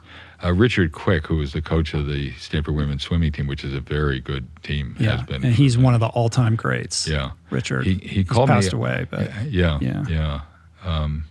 He called me up and he said, "Look, I got a problem. My swimmers are swimming better in practice than they are in meets. Their times are better. And that tells me that there's some kind of competitive anxiety that's interfering with their performance." So what I did was I got together with them and I had them go into a state of hypnosis and imagine swimming your best race. Just doing, and you're a swimmer, so you know what that's like. But the interesting thing about swimming, unlike other sports, is it's not a contact sport. In a sense, it doesn't really matter what the person in the next lane is doing. What matters is what you're doing. And they got distracted by it. They got out of touch with their body. They got out of touch with how they could, in fact, enact their best strategy to perform at their best. And from what I heard, they were doing better, that it helped them refocus on their relationship with their body and their swimming plan, not on whatever the girl in the next lane was doing. So did you do that, like you performed hypnosis in a group setting for them? Yeah, I did. And how many times did you do that? I don't remember. I think 2 or 3, not a whole lot. But I taught them to do it for themselves. Right. So, yeah, and we're going to get into self-hypnosis in a bit. But just to kind of stay on this for a little bit, I'm interested in the difference between doing this through the modality of hypnosis versus what we would consider to be visualization. Like I kind of learned a version of this in high school as a swimmer. Like you lay down, and for 10 or 15 minutes, you just visualize every piece of the race going, in the minutest detail, slowing down time so that you can anticipate everything. So how is that different qualitatively from inducing a hypnotic state to do the same thing, essentially? To be honest with you, I don't think it's all that different. I think if you're hypnotizable, that kind of relaxed visualization is a kind of hypnotic experience. Because what you're doing is, first of all, dissociating your imagery about a very vigorous physical activity from your current physical state. Right. So you're dissociating the content from the physical experience of it. And you're picturing, and I like the sort of time distortion and other things you did to kind of allow yourself to micromanage what you would be doing. And so to be honest with you, I don't think there's a whole lot of difference between that kind of relaxed imagery that you were doing and hypnosis if you're hypnotizable. Mm-hmm. And what is the relationship between what you just described and what would be considered like a quote-unquote flow state? Like, talk about marketing. I don't know who came up with the term flow state, but Chick sent me high. Yeah, that's genius because people love that. Right. It's not a new idea, but it's been kind of encapsulated in a notion that's very modern and appealing. Yeah, he did, and I read the book. I've heard him talk. I like what he says. There are a couple of things that are a little different. He calls the flow state autotelic. That is, you just being in it is enough to make you feel good. So it's not just what you do with it, but just being there. And there's a sense in which that's a component of mindfulness too, that you just get to a point where you allow yourself to experience things non-judgmentally, and you just feel good because you're doing it, not because you're doing anything in particular with it. And he talks about absorption, so that you're totally engaged in what you're doing. You're not worried about consequences or outcomes. You're just in the experience, which shares something with meditation too.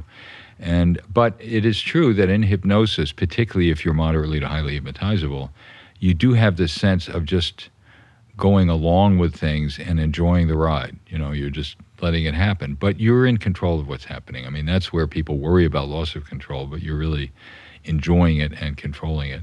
We tend to use hypnosis more to sort of problem solve. And flow is meant to be about, getting engaged in work or pleasurable activities. Experiential.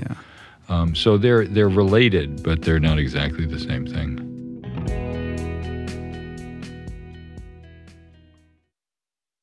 You are listening to this podcast because you care about improving your health and your well-being. But this quest is incomplete if you have yet to add my friend Dr. Rangan Chatterjee's Feel Better, Live More podcast into your listening quiver. An RRP favorite and someone I'm personally quick to call when I'm in need of good advice. From nutrition to mindset, fitness, and relationships, each episode is packed with the tools you need to become the architect of your health. Subscribe to Feel Better, Live More, available wherever you get your podcasts, and explore other groundbreaking series at voicingchange.media. There are certain rare people who have a powerful voice and know how to use it. My friend Amanda de Cadenet is one such human. The podcast is called The Conversation because it is the conversation, a groundbreaking series of raw and honest exchanges on the issues that matter most: mental health, sex, politics, ambition, gender roles, and more. Listen to The Conversation wherever you get your podcasts and explore other groundbreaking series at voicingchange.media.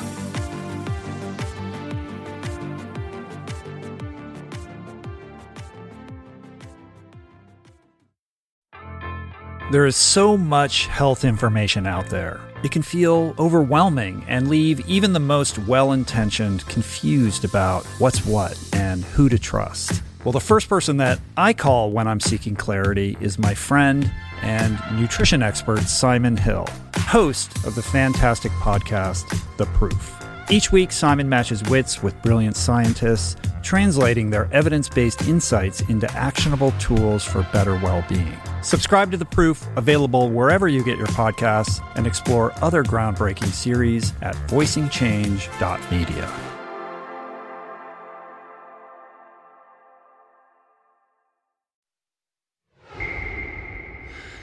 In my experience as an endurance athlete, when I was, really training hard for some of these crazy long races, there would be days where I would literally be out all day. Like I'd be on my bike for 8 or 9 hours. And the fitter that I got, my relationship with time would change. Like I would build up to a place where that type of activity didn't seem to be that daunting and didn't seem like it took all day. Like there was this relationship with time that was very different. And I don't know whether it's because of the manner in which breath works in an elevated kind of aerobic heart rate zone of activity, but my experience was that of a hypnotic state. Like you could call it a flow state, but to me, it did feel more hypnotic because of that time piece there. And I'm interested as to whether you've thought a little bit about, or whether you've done any work around like endurance activity or physical activity in general, and the extent to which that alters your brain state and whether or not that could be considered hypnotic. Oh, I absolutely think it could be considered hypnotic. But I'm interested in your language. You're very accomplished at these extreme athletic performances, but you're still, I hear you sort of describing it as though it were, I finally got my body to the point where it let me do this, where it let me be able to compress time and see it in another way.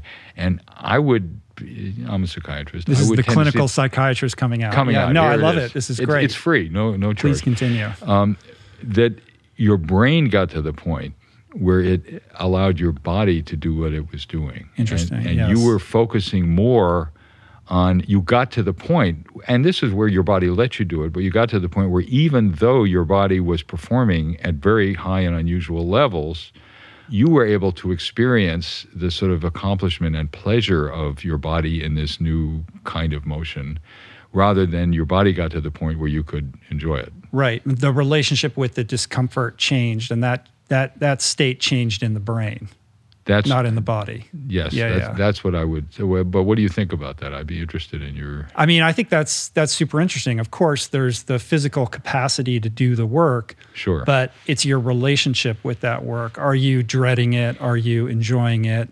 Right. Are you in a kind of relaxed state while you're doing it? That's all signaling that's occurring, between the two ears, right? Right, exactly. And, part of it, I mean, I'm not saying your body had nothing to do with it. It had plenty to do with it. And your body was, by that time, well enough trained that it could allow you to think about what was happening in a different way and not just feeling in pain and I can't do this and I'm out of breath.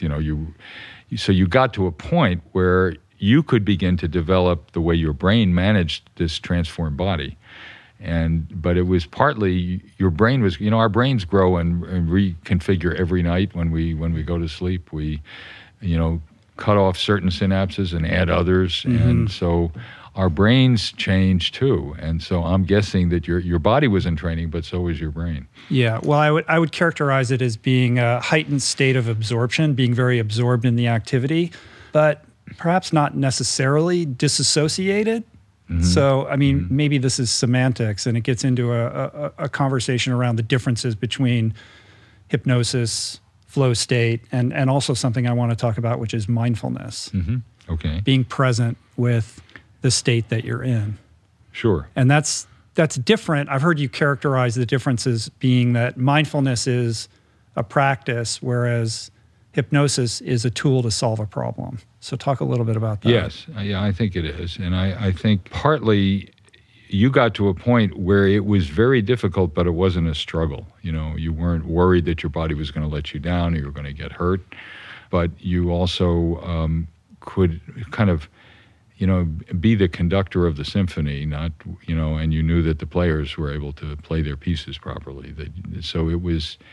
It allowed you to have a certain level of comfort and then impose that level of comfort on your body. So it became coordinated, not a struggle. You knew the parts of your body could do what they had to do, and I've talked to concert pianists who said, if I actually start thinking while I'm playing about which finger is going to do what, I'm screwed. Oh, of course, right. He said, so I'm thinking about the tone and the pacing and the emotion going along with it.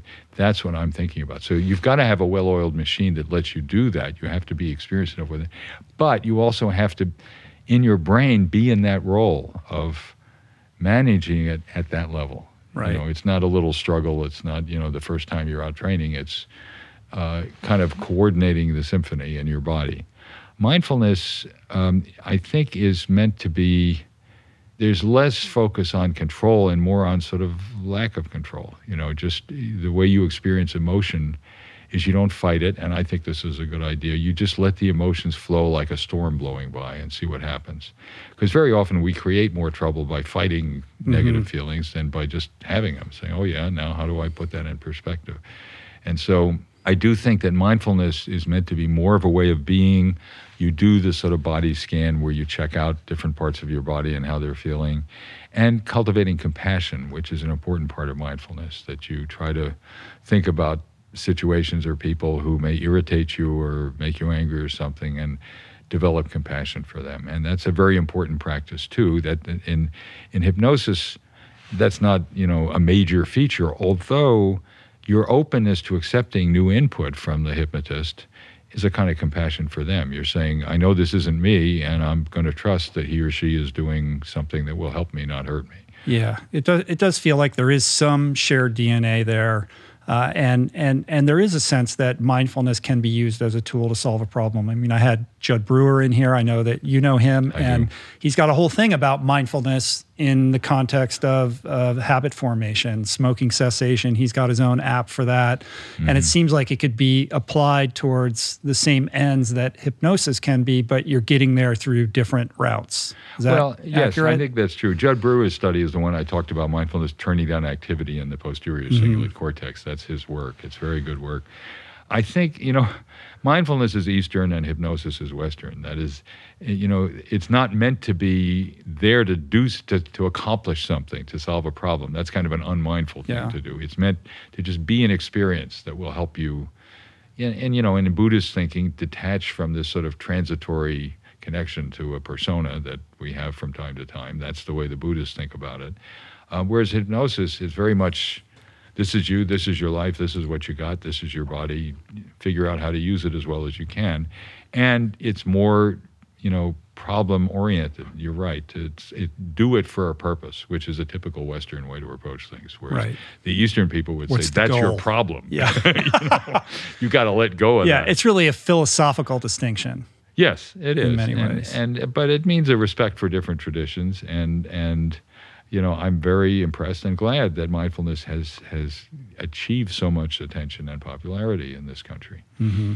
We associate hypnosis with, the idea that you need a guide, and certainly a guide is important, but we do have the capacity to induce this state ourselves. So let's talk about self-hypnosis, and maybe we can do that in the context of Reverie, your app, and how we should be thinking about how we can incorporate this into our own lives. Thanks. Well, that's what I'd hope to do. I began to realize, Rich, and I think there are things, I think unfortunately the pandemic has forced us into this. We have to, we used to think that doing good psychotherapy is all about person to person, looking at one another across the room and having feelings and correcting distortions. And I do that. I think it's important. But I think there are elements of various psychotherapies that are much more disseminable than we think. And that's the challenge now. And I thought, I've used hypnosis with about 7,000 people in my career. That's a lot of people.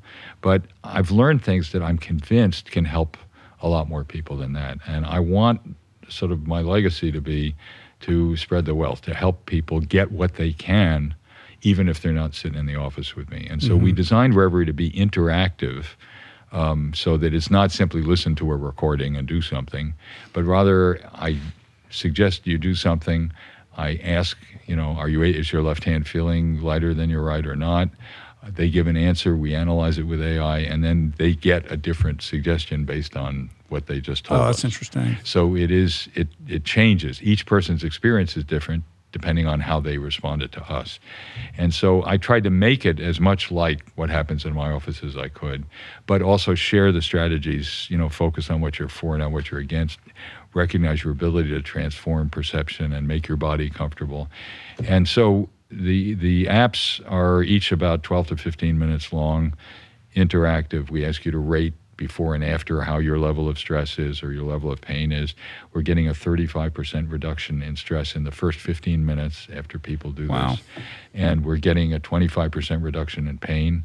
We get 1 out of 5 people stop smoking. So people can tell right away. I mean, what I really am happy about is they'll know, is this helping me or not? If it is good, keep doing it. If it's not, maybe try some more. But if you don't want to, that's fine too. So, and we have some hypnotic minutes too. We have some things where people just take a minute or two to reinforce what they've learned before.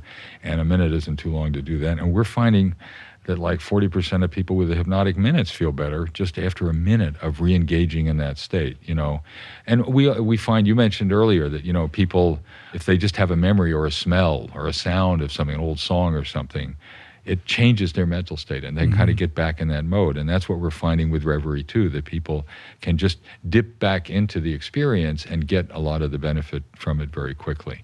So I hope it will help spread the wealth, help people learn from it, try it out, see what it feels like, and hopefully feel better. Yeah. That's fascinating and quite a service. So I commend you for that. And you describing that, I can't help but think about the induction phase. We talked a bit about like breath work and how that can help induce the state, but I also assume that the choice of words is very important. And there's a lot of science and your experience that's gone into, we say this at this point and now we say this. So talk a little bit about like how you make those choices and how that, what that's doing to our brains and our bodies to kind of create the preferred receptivity. Sure. Well, I try to make the language simple, clear. I want people to feel when they're going into the hypnotic state, feel what they're doing when they're in it, and feel what it means to come out of it. So I want to be clear about that. I want to use language that focuses more on what people are for than what they're against, that tends to stir engagement rather than rejection or a sense of failure. I want people to have an experience that allows them to get the best of whatever their ability is and see how they respond to it. So I try to be positive, clear, simple, and straightforward about the way I tell people what to do. And I think in the hypnosis, there has been a lot of sort of mystification of what you have to say and how long it has to take. I used to be taught early on, you have to take 20, 25 minutes to get people counting upstairs and downstairs and all kinds of stuff. And I myself wouldn't want to devote that much time to that, and it's not necessary. So the other thing is I try to make it fairly rapid and efficient. You do it here. If you've got the ability, do it, see what it feels like, and then come out of it and be clear with yourself when you're doing it and when you've stopped. Right. And if you're somebody who has a low receptivity to hypnosis, can you get a refund on the like if you're just somebody who can't be hypnotized and you're like, this is not working for me? Listen, this costs so little to begin with it. And by the way, the app can be downloaded from the App Store, Reveri, and we're building it. It's an iOS app now. We're building an Android app, and then you can send to our website, www.reverie.com, a request that you be notified when the Android app is up and running. It isn't yet. Yeah, cool. So we try to use it in a way that makes it accessible to people, but also we accept and they accept. If it's helping them, good. If it's not, do something else. Sure. That's fine. And the one other thing I'd mention is, the book I wrote with my father was called Trance and Treatment, Clinical Uses of Hypnosis. And the idea is that they're related, but they're separate things. So what you do, because when people are in a trance, they concentrate intently, they reduce their critical judgment. You want to be sure that the therapeutic strategy you're using is pretty good. You don't want to suggest to them something in that receptive, attentive state that maybe is a bad idea to begin with. Mm-hmm. And so I would say that even for some people who aren't hypnotizable at all, they can benefit from the strategy, from the way we're approaching the problem. And so there are some people who aren't hypnotizable, but if you just sit there and listen to me for a few minutes, you may take on a new point of view about how to deal with an old problem. Yeah. So rather than fighting food, you eat with respect for your body. You focus on feeding your body the way you would feed your baby or your dog or cat. Put in it what's good for it, and that makes you feel good about it. You can eat like a gourmet. You can eat less, but enjoy eating more. That seems paradoxical, but it really isn't. Most of the time when we were watching television or playing with our phone or something, I had a friend who started the Reverie app. He said he felt terrible when he looked at a picture of a party and somebody was wearing the same shirt he was, only he had this huge belly. And he said, I realized it was me, Yeah. So he used the app, he started eating with respect. He lost 40 pounds. He's now walking to work from Palo Alto to Mountain View and back. He doesn't ride in a car anymore. And he's kept the weight off, and he's going around proselytizing about it now. And he wasn't that hypnotizable, but the approach was something that appealed to him cognitively, and he's using it cognitively and changing a whole bunch of aspects of his behavior. Yeah, reverie, reverence, self-reverence. Oh, I like that. I can't help but think about the similarities between that notion of self-care, self-love, and loving-kindness meditation, right? Like you're practicing a form of meditation that is sort of thinking about or wishing for or practicing loving kindness towards others, but also towards yourself, right? With reverence. I love that connection with reverence. I hadn't thought of it, but believe me, I'll still. Oh, really? So where does the name come from then? I just assumed that it's more reverie, like a dream. Oh, I got you. Yes, reverie. With an E at the end. That was it. Well, here you have the double entendre. Yeah, I like it. But I think the difference is that in mindfulness, you learn to be compassionate for yourself through contemplating compassion for others. And the technique we use in hypnosis is having compassion for yourself and for your own body, and thinking of your body the way you would think of some other trusting, innocent creature that depends upon you. And so it is more, if you think about it, Eastern cultures are more sociocentric. They are their social environment. They don't separate themselves in the same way that we do. Here, we're splendid individuals, and freedom is everything. God forbid you should wear a mask, And that's not, people were wearing masks in Japan, 10 years before there was COVID.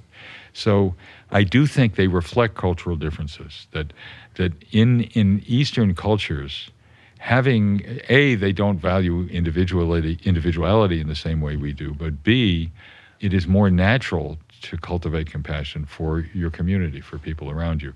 Here, it's more natural to cultivate compassion for yourself, for individuals. And so you learn to be more compassionate to yourself and to your body with hypnosis. But the notion of compassion is very important, but it's sort of implemented in a different way that is, I think, culturally appropriate. Yeah. That cultural distinction. The idea that we would never treat other people the way that we treat ourselves. Right. There's something kind of inherently American about that, I think. Right. I'm afraid I have to confess. Yes, that's true. I want to talk a little bit about your lab. In addition to being a clinician, you're also a researcher. Right. You referenced some of the work that you're doing with Huberman Lab around breath. What are some of the other studies that you're involved in right now? And also, what are some of the studies that you wish to see performed that would give us a lot more clarity and kind of help with mass adoption of this modality? Well, there are a couple of things. We are doing some studies on the effects of the Reverie app because we need to provide an evidence base. Sure, you're getting all these data sets works. now. That's right. We have one study of 15,900 people showing a reduction of 35% in stress in the first 15 minutes. That's and we're doing more of that. We need to do studies with control conditions, which are always hard to come up with, but we'll find a way. So I want to do more studies on what the actual effect of using Reverie is compared with other things like meditation. We're comparing meditation and breath work with Andrew and finding some very interesting things that breath work in very short pieces of breath work, like 5 minutes a day for a month, are having pretty big effects on people's anxiety and stress and sleep as well. So that's one thing we're doing. I'm collaborating with a wonderful young colleague at Stanford, Nolan Williams, who's doing transcranial magnetic stimulation. And so we're actually, he loved the idea of taking on the challenge. Can we change a fixed neural trait like hypnotizability? And so we're using TMS. He was just on the Today Show the other day showing how he's using it for depression and suicidal thinking, actually very effective. And what's effective. TMS? Transcranial magnetic stimulation. Got it. So, hypnosis was animal magnetism 250 years ago. This is real magnetism applied locally to the brain. And if you know that electric current, when it flows through a wire or a nerve, generates a magnetic field around it that circles the wire in the perpendicular direction. Conversely, a magnetic field induces changes in the electrical current in the neuron. And so you can activate or inhibit a brain region very precisely using these transcranial magnetic stimulators. And he's been very effective in treating depression. I've seen patients say, I feel like my old self after 2 years. Not that I feel better, I feel like my old That's self. super interesting. And we're stimulating the dorsolateral prefrontal cortex, and we've got some preliminary evidence that we can enhance hypnotizability, at least transiently. Wow. So it's the first time we've been able to change a neural trait. And the idea is we've been studying it with fibromyalgia. We've got support from the National Center for Complementary and Integrative Health.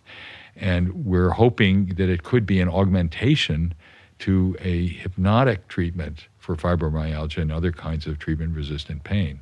So we're exploring that both to understand better the brain mechanism, but also as a potential new treatment for that. Wow, that's amazing. And I like the kind of connective tissue dating all the way back to Mesmer, right? Like Mesmer almost had it right. Oh. He just, he was a little bit off on part of it with the fluid thing, but like here we are. That's right. Yeah. A little ahead of his time, but not in a way that always helped.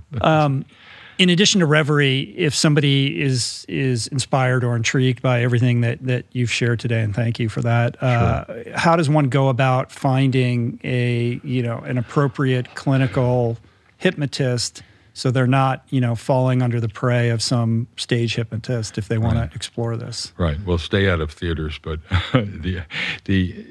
I would say that the important thing is to find somebody who is trained and licensed in a clinical discipline. So clinical psychologist, physician, dentist, social worker with marriage and family counseling credentials.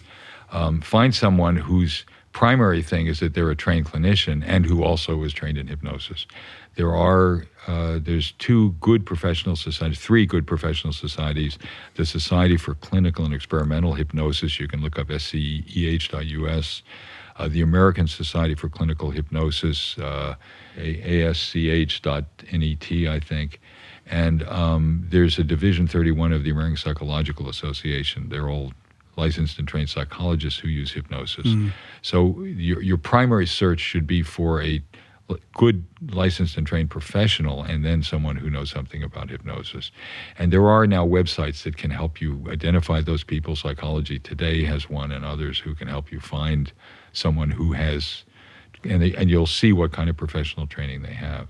Yeah, that's great. We'll put those links up in the show notes, of course. And before I let you go, I was remiss in not asking you about the work that you've done with breast cancer patients. I mean, cancer is really, that was, really has been, I don't know if it still is, but initially was a big part of your focus, right? Yes, that's right. So, I wanted to give you the opportunity to talk a little bit about that because I think that's really powerful. Well, thank you. When I came to Stanford, I was recruited in part by Irv Yalom, who is, the leading figure in group psychotherapy and who was working on a book on existential psychotherapy. And he said to me, the existential philosophers have written that you don't really live authentically until you face the possibility of non-being. And if that's true, then perhaps a period of facing your death could be a period of growth. So, that maybe we've been approaching this from the wrong way, just make them less anxious and depressed, but help them grow. And he said, would you like to co-lead a group with me? So this is like my first year as an assistant professor, and the world's authority in group therapy says, would you co-lead a group? You think for a second and you say, yes. So I did. And I loved this group. These women were dealing with very difficult things, but they weren't getting demoralized. They were getting remoralized. They would grieve when somebody from the group died. And we were warned by some oncologists that, you demoralize them because, the 2-year survival was 50%. They're going to see other people die, as though cancer patients, don't understand that they could die from their cancer. It's the first thing everybody thinks. Half of all people diagnosed with cancer live to die of something else. More women with breast cancer die of heart disease than breast cancer. So, it's not a great thing, but, people can deal with it. And I was so impressed at how women faced their own mortality, but differently by seeing it in someone else. You can see things in somebody else that you're going through, but you can't see for yourself. We had one woman who came in and said, I think it's time for me to sort of hasten my exit. She was talking about assisted suicide because my husband's a banker, but he's not a teller. He doesn't talk, and I think he's had it with me. It's just too much. Now, his husband wasn't in the room, and one of the rules Irv says is, here and now, in the room. So I said, I wonder if she's asking us a question. Are we tired of her? Are we wishing she weren't here? And she just got, covered with praise. She was always beautifully dressed, even though she was clearly very sick. She was getting closer to death. Matched accessories, makeup, everything. And they admired how well she looked after herself and her body, even though she was that sick. So they made it clear to her they wanted her to live as long as possible. And she did not shorten her life. She died about 4 months later.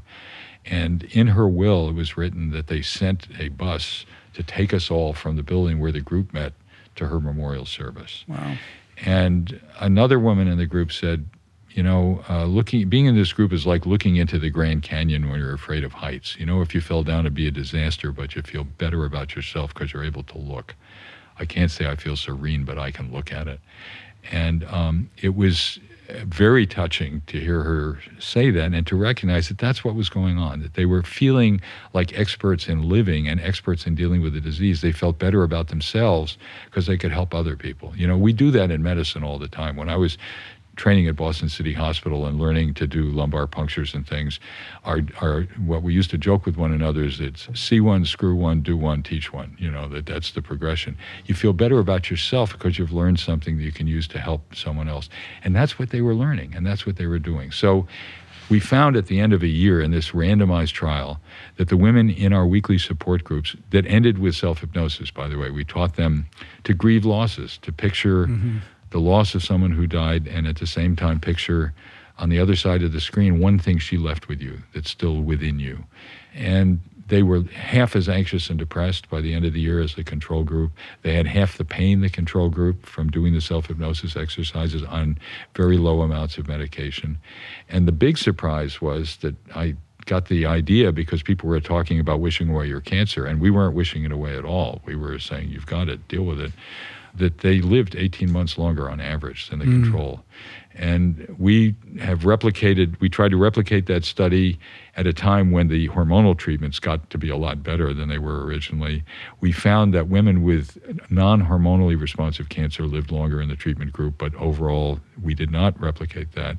But we've done a meta-analysis recently of all the studies on psychotherapy and survival and find a significant survival advantage for cancer patients randomized to various kinds of supportive psychotherapy. And there's one published in the New England Journal recently with dying patients entering palliative care with lung cancer who lived 4 months longer if they got this palliative care support facing their death than if they didn't. So, and we know married cancer patients overall live 4 months longer than unmarried cancer patients. Yeah. What's interesting about that for me, and it goes back to what we were talking about earlier about trauma and volition, like the kind of welcoming into the experience a level of acceptance. And this idea that, we think that if we deny it or we pretend it doesn't exist or we ignore it, that will reduce our anxiety. But in truth, it's quite the opposite, right? Like in kind of embracing the harsh reality of the circumstances ends up reducing the anxiety because you learn to be in a place of cohabitation with it, I guess, right? You can face it. Yeah. The devil you know is better than the devil you don't know. At least you can see aspects of it and put it into perspective. There have been some interesting recent studies of people dying of cancer taking psilocybin coupled with psychotherapy. And it kind of surprises me, to tell you the truth. I wouldn't want to have a bad trip when I was, facing imminent mortality. Out. And the majority of them, and they get careful psychotherapy as well during this, report I could just see it from a different point of view. And it helped me feel that my capacity to live, to experience things was so precious, and I still have it. And I'm going to lose it, but I still have it. And they found it reassuring. So I think you're absolutely right that having the strength and ability to face it strengthens you, it doesn't weaken you. Is there a sense of enhanced receptivity to hypnosis when somebody has undergone some kind of psychedelic experience? And I don't want to do a whole podcast on psychedelics. We're rounding this out now, and that's a whole other discussion. But I know there's a lot of emerging science here and some interesting things that are happening. There is, and there's more interest, and we're building a program at Stanford to do it, and there are a number of other excellent places that have programs and that are taking it seriously. I think there is one message, though, that is pretty strong. And that is that changing mental states can in and of itself be therapeutic. You see things from a different point of view. You make the mistake of reading your email at 11 o'clock at night and you get some nasty email and you think, oh, God, what am I going to do? And the next morning after a night of sleep, you say, oh, that, like him again, I'll deal with that. Just being able to see the same problem from a different mental perspective in and of itself helps enhance your coping ability. Which is what hypnosis is and which is what a psychedelic experience induces. Bingo. And sleep too, absolutely, same thing. So, we can't live without sleep. So our brains are constructed to experience different states of consciousness, and there's a reason for it. It helps us. It helps us deal with stress. It's not a problem, it's a potential solution. Yeah.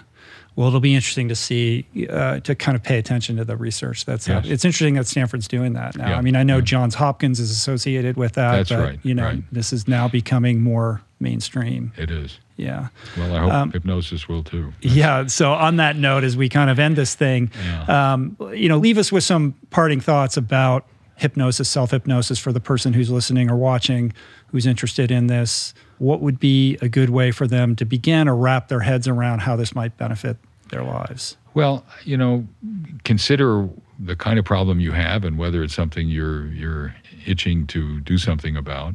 Think about situations in your life already where a change in state of consciousness has had some beneficial effect. So you may have some experience already that you could see an old problem from a new point of view, and then find a way to give it a try. It's one of these things where there really aren't any side effects the way there are with meds, and we're just taking a little bit of time to try out transforming your experience of a problem might make a difference. And Reverie is one. There are many good professionals who can help you with it. There are things to read as well about hypnosis. There's our book, Trance and Treatment, but there are others too. And I think you sort of put yourself in an experimental, it's a low-cost, rapid experimental experience that could make a big difference. Mm.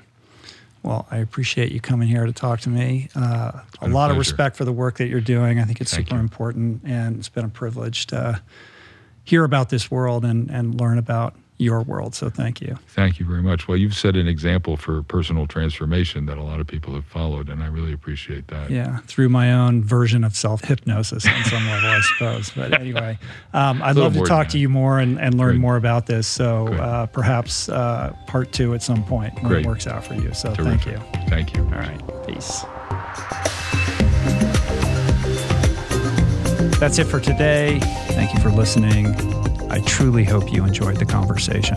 To learn more about today's guest, including links and resources related to everything discussed today, visit the episode page at richroll.com, where you can find the entire podcast archive, as well as podcast merch, my books, Finding Ultra, Voicing Change in the Plant Power Way, as well as the Plant Power Meal Planner at meals.richroll.com.